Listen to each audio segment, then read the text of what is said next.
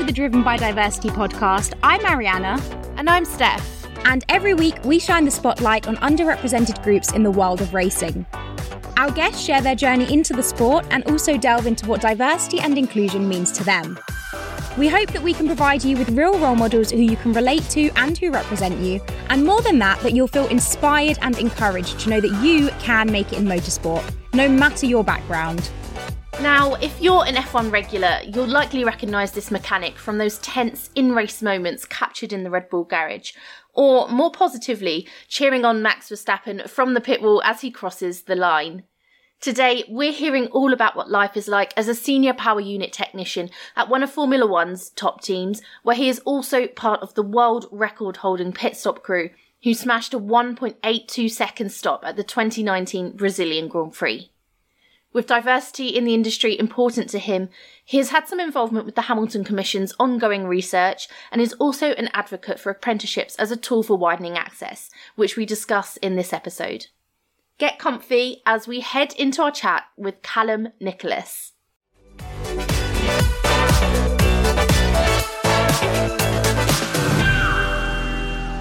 Callum, to start with, can you tell us about your role within Red Bull Racing? Yep, I am the senior power unit technician trackside. So I deal with the build and the service of all of our race and test power units, dyno power units, and all of their ancillary systems, so water cooling systems, exhaust systems, etc. Very interesting. I don't think we've had anyone from that role on the podcast before. Can you tell us about how your role differs then from when you're at the track on race weekends to off seasons and even just in between race weekends? How does it differ? Well, I mean, at the moment, in between race weekends, I am sat at home. Oh yeah, good point. That's all I'm allowed to do. But no, normally you'd be in the factory, especially during European season, you'd be back in the factory, you'd be re-prepping all the parts, building the systems back up, getting them ready to run the following race weekend. You'd be in there for pit stop practice, functional fitness, allocated gym time. Oh. Yeah, bit of that. That's about it, really. When I'm at the track, obviously, it's not quite as laid back. It's pretty much full on. Yeah, I mean, it's early starts from Wednesday all the way through to Sunday, usually late finishes. And it is just, yeah, it's full on, but we love it. Do you work on a specific car then when you're at the track during the season, or are you sort of split across the two? How does your role work in that sense? So with my role, I build the power units for both cars. Okay. So yeah, both sides of the garage. That's all my responsibility. In the garage, this year I'll be on Checo's car. Mm-hmm. So in the garage, just, running the car during the sessions, tyres, whatever else the car needs throughout the session. Yeah, I'll be on Checo's car. But obviously, just realistically, what applies to all the garages, if help's needed from one car to the other, there's always people there that will jump over either side. Fab stuff. Your role is amazing because it takes you to so many places. You get to see so many countries, cities, cultures, etc. But what would you say is one of the best things that you enjoy about your job, whether that is sort of like the on season or whether it's more to do with like the actual role itself? I don't know, it's tough. I think it's a bit of all of it. There are days when you've really had enough. There are days when the workload's been immense and you're tired. But I think you always get to Sunday or, a great Saturday, and that's all it takes is, one good result and you're back up there and you're flying again. So, yeah, I think for me, it's going to be, I guess it's the racing, it's the racing of it. I love what I do in terms of the build and the technical aspects. But I guess, yeah, the passion for me is to see a car go out there and win a race. Try and win a championship. The pure racing aspect of it. Yeah. I love that. But you touched on there some of the days where, you're feeling a bit down, you might be feeling a bit fed up and probably tired and exhausted from all of the traveling and everything. How do you deal with those sorts of days? How do you deal with those times where you're feeling just like overwhelmed, stressed, things aren't going right? What do you do to, other than a good result on track, what do you do to get your head back in the game? It's hard. Me, I listen to music. That's what I do for me. I've always got a playlist that will pick me back up. or one that will put me to sleep. Going to sleep is always a win. You know, you take the small victories when you're away. You know, you get a hotel room with a really nice big bath, or you know, something like that. You find anything. You got to wind down. But yeah, I mean, look, at the end of the day, you leave the garage. The day's been the day. You close the doors. You get back, and you just try and pick it up again the next day. And that's sort of the mentality of it. You know, you can have down days. Everyone has down days. Thankfully, you know, you've got your teammates will always normally carry you when you need it. But at some point, you've just got to pick back up and get going, you know? Mm-hmm. Yeah. The sport definitely has some low lows, but also some really high highs. Absolutely. One of the highlights I can imagine for you is being a world record holder with the pit stop crew. Can you talk us more about that? Talk us through how that came about. Yeah, you know what? That was one of the reasons when I first started racing was obviously I always said to myself, you know, the little goals that you set yourself throughout your career, and one of those little goals was to do F1 pit stops. And I got the chance when I first joined Marussia before I was at Red Bull.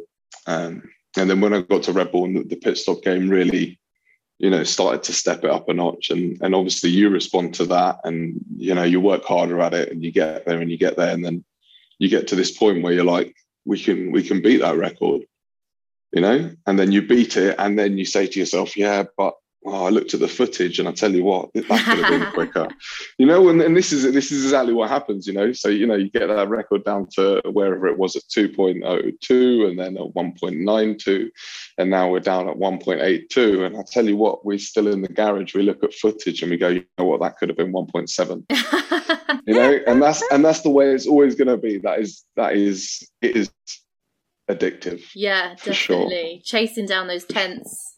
Yeah, everywhere. Adrenaline, you know, that's all it is, you know. You hear the 15-second call, you get out there and you know you've got under 2 seconds, hopefully, to get the job done. That's madness. I can't even imagine the buzz that gives you. That's crazy. Is that something that you still do now then? Are you still part of the pit crew? I still do now. Yeah, I pull the left front wheel off. Let's talk about challenges in your role. Is there anything that you have particularly sort of faced? Obviously we've just talked about highlights, but is there anything that you have found really tough within your role, and how have you sort of come to overcome that? You know what, since I've been at Red Bull, I think that not only I've excelled since I got there anyway, but I think that it was very different to how I felt about the industry before I got here. You know, like whereas before I might have felt like there were certain things that were holding me back or not letting me achieve to my full potential. I've never really felt that, you know, of late. I guess I've been a bit lucky, but I've also worked towards it, and it's been mainly you know, the latest part of my career has been a career of highlights. I can give you loads of them, you know, lows. I can tell you, you know, I've had bad weekends, bad race weekends, you know, there's things that have not gone well. And I think, you know, for me, obviously the lowest in my career was the weekend with Jules. I was the rear mechanic on Jules Bianchi's car. And that is still, obviously, for me, that's more than one of the worst days of my career. It's, you know, one of the worst days of my life. I think, you know, it's still something I think about often. Yeah, that's my low, you know. And thankfully, I haven't had to look back and think that I've got another one of those. Yeah, that's a devastating loss, obviously, to the sport. And I can imagine how hard that hit you, being so close to him. But I am glad to hear that, looking back over the more recent years of your career, that you're in an environment where you're able to excel and, you know, keep challenging yourself, keep improving. And also it sounds like you have a very healthy mindset in terms of when the day's over, that's those challenges done, and you move on and you turn up the next day and give it your best. So very glad to hear that it's such a healthy environment there. But looking back at how you actually got to where you are now, can you talk us through the steps that you took to get into Formula One? Take us on a little trip down memory lane. Yeah, absolutely. No, absolutely. So I consider myself, I was sort of late. I felt like I was late to motorsport. Mm-hmm. I didn't get my first motorsport job as an apprentice until I was 20. So when I left school, I did my A-levels, completely unrelated to engineering in any way, shape or form. But I knew that I wanted to work with my hands. I got a job working at a local garage and fixing, servicing people's Renault Clios, whatever, getting my hands dirty, like that was where I learned my trade, if you like. It was getting hands-on, getting dirty on road cars. And then I actually got made redundant, which was nice. But that was the point at which, but that was, in fairness, that was the reason I ended up in motorsport. I realized that I was going to have to go back and study if I wanted to carry on being a mechanic and sort of progress as a career. And I discovered the National College for Motorsport at Silverstone Circuit. Now, I mean, that was, just over 10 years ago now, but that was, at that time, they only took 60 students a year. And I applied and they were like, well, we're not sure, you'd be a mature student. And I was at the time, I was at college with kids who were 16, 17, 18, and I was 20, nearly 21. And it wasn't that I was learning anything that I didn't know, but I was there just doing what I needed to do to get those qualifications. And the great thing of the college at the time was that was where all the junior teams that were based in and around Silverstone came looking for apprentices. So going to the college was the opportunity that got me into my first race team. And that was a team called Status at the time. It was a GP3 team. And I started off as an apprentice there. Eventually, they took me on full time as a number 2 mechanic. We did end up doing a joint project where I did 2 Le Mans 24 hours while I was at Status. Cool. So the experience for me there was amazing. Le Mans is still one of my favorite events. I recommend it to any mechanic. Get through a Le Mans, 40 minutes sleep at a time in between pit stops and loads of cans of Red Bull. Just, do a Le Mans. That was a real career changer for me. After doing that, I kind of knew that I wanted to carry on. And while I was at Status, I got an opportunity to join Marussia, factory-based, doing sub-assembly. So that was my first experience of sort of F1. And it was a perfect start because it was such a small team at the time. It was a 2-man department. So you're doing sub-assembly and everything from pit stop wheel guns to car wishbones to hydraulic systems. You ended up doing so much, even as, a junior, like essentially a junior technician at the time. And I was there for a year before I got an opportunity to go racing as the rear ender there. And that was sort of, that at the time, I probably wasn't ready. I was still really green. I hadn't traveled for work at all. I'm still in my early 20s, but you learn quick, and I learned quick, and I soon got used to the lifestyle because at the time, I was still young and single, and it was brilliant. I was flying around the world, and everything was brilliant, at the time. And that was my first taste of F1 life. And then when the company went under, I was at the end of 2014. I was, just frantically trying to find a way to stay in F1. There would have been opportunities to go elsewhere and do other stuff, but I just got my first taste of it, and I was determined. And I remember sending CVs out to every team, and a few teams at the time got back to me, and I had a couple of interviews. But I went to the Red Bull interview. I think it was Jan or maybe December 2014. And I remember doing the interview there, and it was with a couple of the chief mechanics and one of the team managers. And I remember being super nervous going into this interview. It was like, I don't know, it didn't feel like at the time that it was going to be any different from Marussia F1. And then you get there and you walk onto this amazing campus, and all of a sudden you're like, so this is real F1. Playing with the big boys. It was a real eye opener. I thought I was already living the dream, and then I was like, okay. So and Red Bull was I don't know, it was always, I think it was always the team that I really wanted to get the job at more than anywhere else. I think I knew that the ethos and the sort of drive, I think that was going to be perfect for me, and it turns out it has been. So a bit of luck along the way. Brilliant. That's really cool. Thank you for walking us through that. That's really nice to hear as well, that you sort of, it wasn't sort of planned from the beginning. So you were doing a bit of work initially and then decided, you wanted to go to National College of Motorsport. So I think that's nice that it shows some of the people listening who might want to follow a similar career path that they don't quite need to know what they want to do, like as soon as they leave school or whilst they're at school, that they can obviously change their minds and there are other options and other routes into the industry. What was it that initially attracted you to make that change and go into motorsport? Obviously, I know you said that you got made redundant, but was that always in the back of your mind that you wanted to work in motorsport, or was it just a change in circumstances that led you to start thinking about the different routes that you could take within the field that you were in?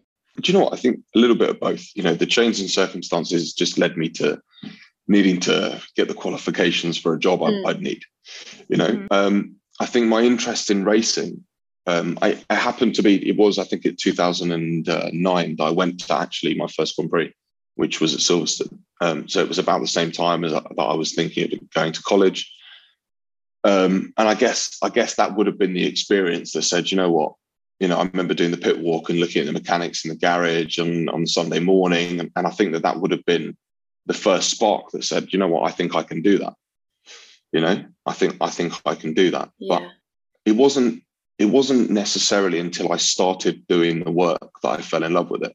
Okay. At first it was, I went to college thinking, I can get these qualifications, and regardless if I want to do racing or if I want to go into somewhere else in engineering, I'll have these qualifications. Yeah. But I think once I started doing the work, I think, at that point it was pretty clear to me that was what I was going to do. But in terms of sparking my interest, I guess, I was a petrol head anyway. Okay. I was always gonna end up going fast. So yeah. So what was it that initially drew you to cars then, right at the beginning, like let alone motorsport, just that kind of that I couldn't tell you. Neither of my parents are in any way interested in fast cars or engineering. Like not really. Like neither of them could care less. They just want it to work. So I couldn't really tell you. I think that's good to know, though, that ultimately it was your skill and your talent and your hard work that got you into the industry. Because a lot of the time, when Steph and I are talking to people, we do try to emphasize that, your love and your passion for motorsport is one thing, but you have to have the skill and talent to get you there. And, you're the perfect example of that. That's what gets you the job. That's what gets you the foot in the door, not the fact that, you love cars or you love racing. That only, that's a supplement, I guess. Yeah. You have to do the work. Yeah, exactly. You have to be, best of the best. It's the pinnacle of motorsport. But, often with motorsport and F1, the first step into the industry as a whole starts with exposure. So, whether that's being introduced to it by someone, experiencing it yourself, seeing it on TV, whatever it might be. But it's not a secret that Formula One and motorsport more widely does not have a lot of representation within the industry. So did you find yourself that the lack of relatable role models when you did look into F1 and motorsport, did you find that ever put you off, or was a barrier to you feeling like it was a career path for you to pursue? Look, you're absolutely right. This whole thing of, you don't see people who look like you doing a job, so you don't aspire to do it. I think it's a self-fulfilling prophecy, obviously, because then for the next generation feels the same way. But okay, so for me, it was when I started a career in motorsport, when I was first an apprentice. I was at college with one other black student who doesn't work in motorsport anymore. He's far more successful than me. This and it was always a thing, in terms of I had plenty of discussions with the smaller teams that I worked with, and it was never like oh, black people just don't do these jobs. It was always more like, how? Why is it? Why is it that, black people don't apply for these jobs? Because the same is true now in F1 as it is back all the way through the motorsport industry, all the way through engineering as well. And so when you look at, people from ethnic minorities and women applying for these jobs, they're not applying for them, and there's a huge image thing.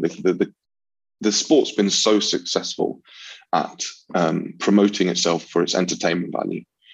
I don't think it's been that successful in actually advertising itself in terms of careers.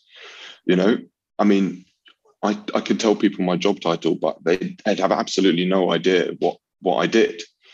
And I think especially if you ever look at a motorsport jobs page, you look at the job listings and the titles are all slightly different, but then you look at the job description and they basically all say the same thing. We're looking for someone hardworking and dedicated to look at this logistics, rah, rah, rah. Anyway, there's no, I think the sport's never been good at actually, expressing to young people coming up in engineering education what these jobs entail. What are the options for you can, with these degrees, you can do all of these jobs, and these are the opportunities that are there. I think the sport's just been generally quite lazy. I think it is a little bit of laziness, because I think it's about, like you say, we say F1's the pinnacle of motorsport, and I think it's become like that. I think it's become like, well, it's up to those people. If it's up to those people, if they really want a job, they can find out about it like everyone else. But I think when we start to break down the reasons why people don't see these opportunities, it will become a lot clearer. It will become a lot clearer that actually it's just that you're not putting it out there. You're not really making these things available for everyone to see what they need to do to get them. Yeah, I think another point to add on that is, I think when you're in that paddock, when you're in that world of Formula One, for example, it is quite insular. You're in a bubble. So, time and time again, I see it. We watched a video of you on YouTube, 60 seconds, my role in 60 seconds. All the comments underneath are like, oh, tell us more about this guy. Tell us more about, I want more than 60 seconds. I want to know all about his role. And I see it everywhere with all different things where teams have done bits like that. People just want to know about all of these different roles, whether it's, your role, or whether it's in marketing or hospitality or in engineering. They want to know more about the people that work in the sport. They want to get closer to the sport, whether that's just because they're a fan and they love it, or whether that's because they are seriously considering pursuing a role in the industry. They want to know more, but I think when you're in that bubble, you just think, why does anyone care? Why does anyone want to know what I do? But yeah, you're right. They're missing a trick with it, because it's something that is very important actually for other people coming up to know what is available and what is out there. This is it. I mean, like I said, I consider myself, a late student, a late career in motorsport. I look at some of the guys that I work with now, and the vast majority of them, they've been doing it since they were 16.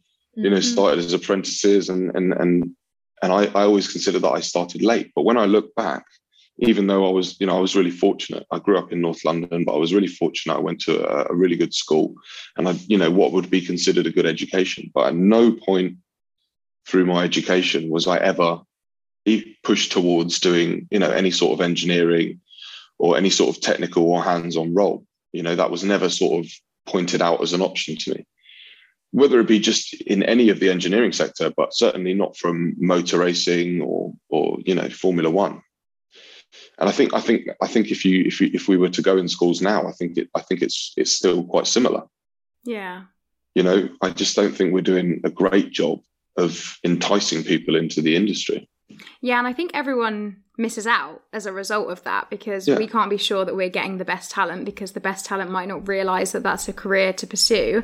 And people don't feel comfortable, or might not even be aware of the roles out there, and they're missing out on the amazing industry and opportunities that Formula One and motorsport offers. So it is definitely something that we do need to pay more attention to. And as Steph said, there is such an interest in the people that make Formula One happen, not just the drivers on the track, but the actual people in the paddock, back in the offices. But we don't shine enough of a light on them, which is a shame. It's a real shame. And the jobs are so vast, there are so many jobs. Do you know what I mean? Like, it's such a wide ranging industry, like even when you begin to think of the 60 operational personnel we're allowed to have at the track, to run 2 cars, we've got 60 operational personnel. Those are 60 individual jobs, just in that one team. And then you look at all the staff back at the factories, and it's such a huge range of things that you can do, that you can study, that you can do to get to, if you want to work in this industry, if you want to work in racing. It's such a huge amount of stuff. And I just think we need to do better at advertising it. Definitely, we definitely do. But looking at some of the wider initiatives that we are seeing in the industry at the moment in terms of improving diversity and inclusion within the industry. So we have the We Race as One campaign, obviously. We have the Hamilton Commission. Mercedes have been quite vocal about some of the different projects and everything that they're getting involved with, and other things popping up. What are your thoughts on these sorts of initiatives? I know that you've had some involvement within the Hamilton Commission, but what are your thoughts as a whole? Look, I've been in this paddock now for the best part of a decade, and 2020 was the first time we spoke about it, So I think from where we were for the last 10 years to even be where we're at now is a good start. The fact that people are actually talking about the fact that there are issues, that is a disparity when you look at both the ethnicity and the gender of people working in the paddock. I think that when we start being honest about it, that's at least a start. So as you said, look, I've spoken to people involved with the Hamilton Commission. I know that we're waiting on that report later this year. I think it's going to be really important to see what they report before we start jumping to saying, we're going to do this and that and the other. Because I think the report's going to be really focused on getting to the core issues of opportunity, which is essentially the most important thing, in my opinion, to try and understand. I think that when you look at the sport and you look at the demographic that makes up the paddock, it's more about going to be socioeconomic issues, geographic issues. I mean, it's such a simple thing, but when you look at motorsport teams in the UK and where they're based, by their nature, they're all based in rural areas. We've got this middle bit of England that's like motorsport country, and everyone's based there. And then, you look at ethnic minorities, and, you look at the numbers in terms of where ethnic minorities choose to live. They're in urban areas, And already there's that you don't think of it as a barrier, but it just is in terms of you've already created a situation where anybody who lives in those areas, which happens to be a large percentage of the Black and ethnic minority community, that's already adding a travel barrier. If you think about it, they're really, they seem insignificant, but all of these things start to add up. So I think we need to see the report and see what they say about all these barriers to opportunity. And I'm sure that they'll make recommendations to the sport. And I think at that point, it will be up to the management of the sport and the teams to come together and say, look, these are the things that we need to do, whatever those recommendations might be. So at the moment, I think it's great that teams are saying, we are going to do this and we're going to start. I know Mercedes announced that they're going to have an engineering academy of some sort, which it's brilliant. I think it's brilliant that teams are committing and really taking a stand. But I think that the report for me is going to be the most important thing first. I think we need to just see what the report says. We need to understand it and really look at making a plan for the whole sport to have lasting change. I think, knee-jerk reactions, they don't last. They don't produce any lasting change. They might make the cameras look different for a season or two. But, if we really want to entice future generations to take part in the sport, I think that it's going to be important to make lasting change with everybody involved. Yeah, definitely. Fundamental change is needed, not just a quick fix or a quick plaster to plaster up the problem. And I think that one of the other really good things about the Hamilton Commission, that we don't know that much about it, but from what we do know is it seems to be actually talking to the individuals from these underrepresented groups and gaining insight from those people, which is so crucial to making real effective change, because you can't really guarantee that it's going to do a good job if you haven't spoken to the people that are most affected by the lack of diversity. So I'm really looking forward to the report as well. Excited to see what they come out with, and also what will happen as a result, like you've said. From a personal perspective, are there any action steps or things that you would like to see involved based on your experience or what you have seen being inside of the paddock? Obviously, like you said, we do need to wait for the report to have more, insight and proper grittiness to the details. But are there any things that you can suggest or think of yourself? For me personally, just on an overall thing, I've always been a big fan of apprenticeships. And I think that over the years, what's happened, not just in motorsport, but I think across the board, apprenticeships have been tied up in so much bureaucracy and red tape now that, especially for smaller companies, I know for smaller race teams, it becomes such a chore for them to have an apprentice with them, and especially to travel, that especially for the smaller teams and smaller companies, it becomes not worth it almost.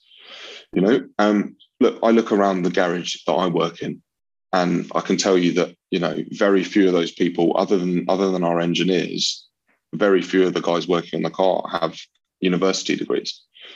We all learned our trade by doing the work with our hands, and a lot of us would have started as apprenticeships, as, or weekend warriors, blokes that go to teams and just help out on a weekend to learn a little bit. That's where we all started out, is working with our hands. So something that for me, I'd like to see the sport do as a whole is to try and make a bit of a better commitment towards apprenticeships.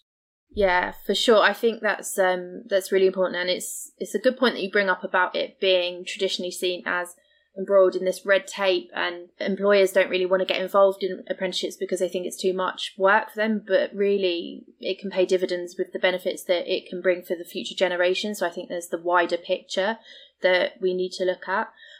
But also I think it's important to say to anyone listening who wants to follow what you do in your field, is that they don't always have to start at Formula One, they don't have to start in F1. Like, that is the top step. Like, you can work your way up and do exactly as you did, sort of work with your hands at just a standard mechanic shop or whatever, and work your way up. So yeah, I think that's important to know as well.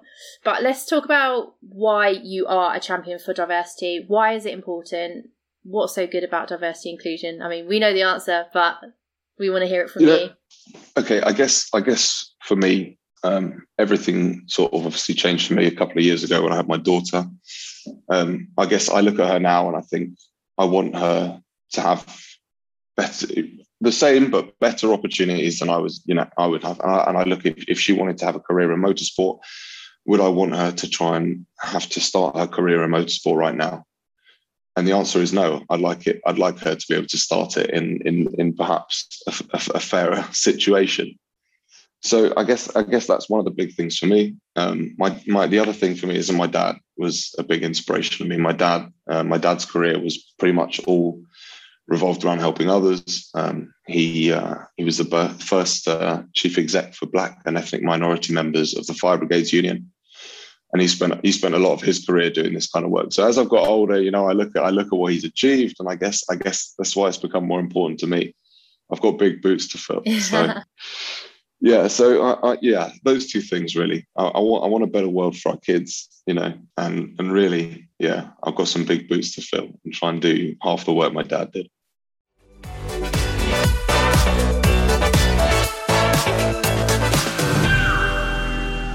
Brilliant to have had the opportunity to speak with Callum there. Little side story for you. He actually came to us and asked if he could share his story and come on the pod, as it's something that's so important to him. But little did he know that we were actually about to approach him anyway. We'd seen just how passionate he is about diversity and equality on a wider scale, so it's so great to have helped provide a platform for him to talk about these topics. Thank you, Callum, for taking the time to sit down with us, but also to Red Bull for agreeing to the episode. Although this chat wasn't about the team itself, it's still fantastic to have another team in F1 on the pod, showing that they acknowledge just how important it is to their employees that they are given the opportunity to use their voice for change and to inspire others. Also, it's so great hearing how he's been involved with the Hamilton Commission. I'm really looking forward to that report coming out. Yeah, I'm really looking forward to seeing what the Hamilton Commission come out with too. And it was great to hear another perspective in terms of roles in the industry. We haven't yet had a mechanic on to talk about their job. It was positive to hear of Callum's route into the industry and how there are always ways to make it in if you can prove your talent and skill, along with the dedication and hard work, which goes without saying, of course. Anyone dreaming of one day being in the F1 garage, getting those cars on the track, check out the National College for Motorsport that Callum mentioned. And linking to that, apprenticeships are definitely something to consider for both anyone wanting to go into this as a career, but also employers looking for ways they can be engaging with the next generation to make the sport and the industry more accessible for them. Away from that, with Callum's dad being the first chief exec for black and minority ethnic members of the Fire Brigades Union and wanting a fairer world for his daughter to grow up in, it's so nice that he has both of these from completely different generations as motivators to keep pushing for equal opportunities. Now, as we head into the new season, if you want to see more of the sort of behind the scenes pit stop crew life, check out Callum on socials at F1 Mech. Whilst you're there, give us a follow on Insta as well at We Are Driven by Diversity. And if you've gotten this far, thank you so much for tuning in to yet another one of our podcasts. We hope you found it inspiring. Without knowing it, you've just listened to what was our last episode for now. Steph and I will be back next week to round things off whilst we head off to work on some exciting projects. But I'm sure we'll be back in the not too distant future. The drive for greater diversity in our sport isn't over. And on that bombshell, see you on Tuesday.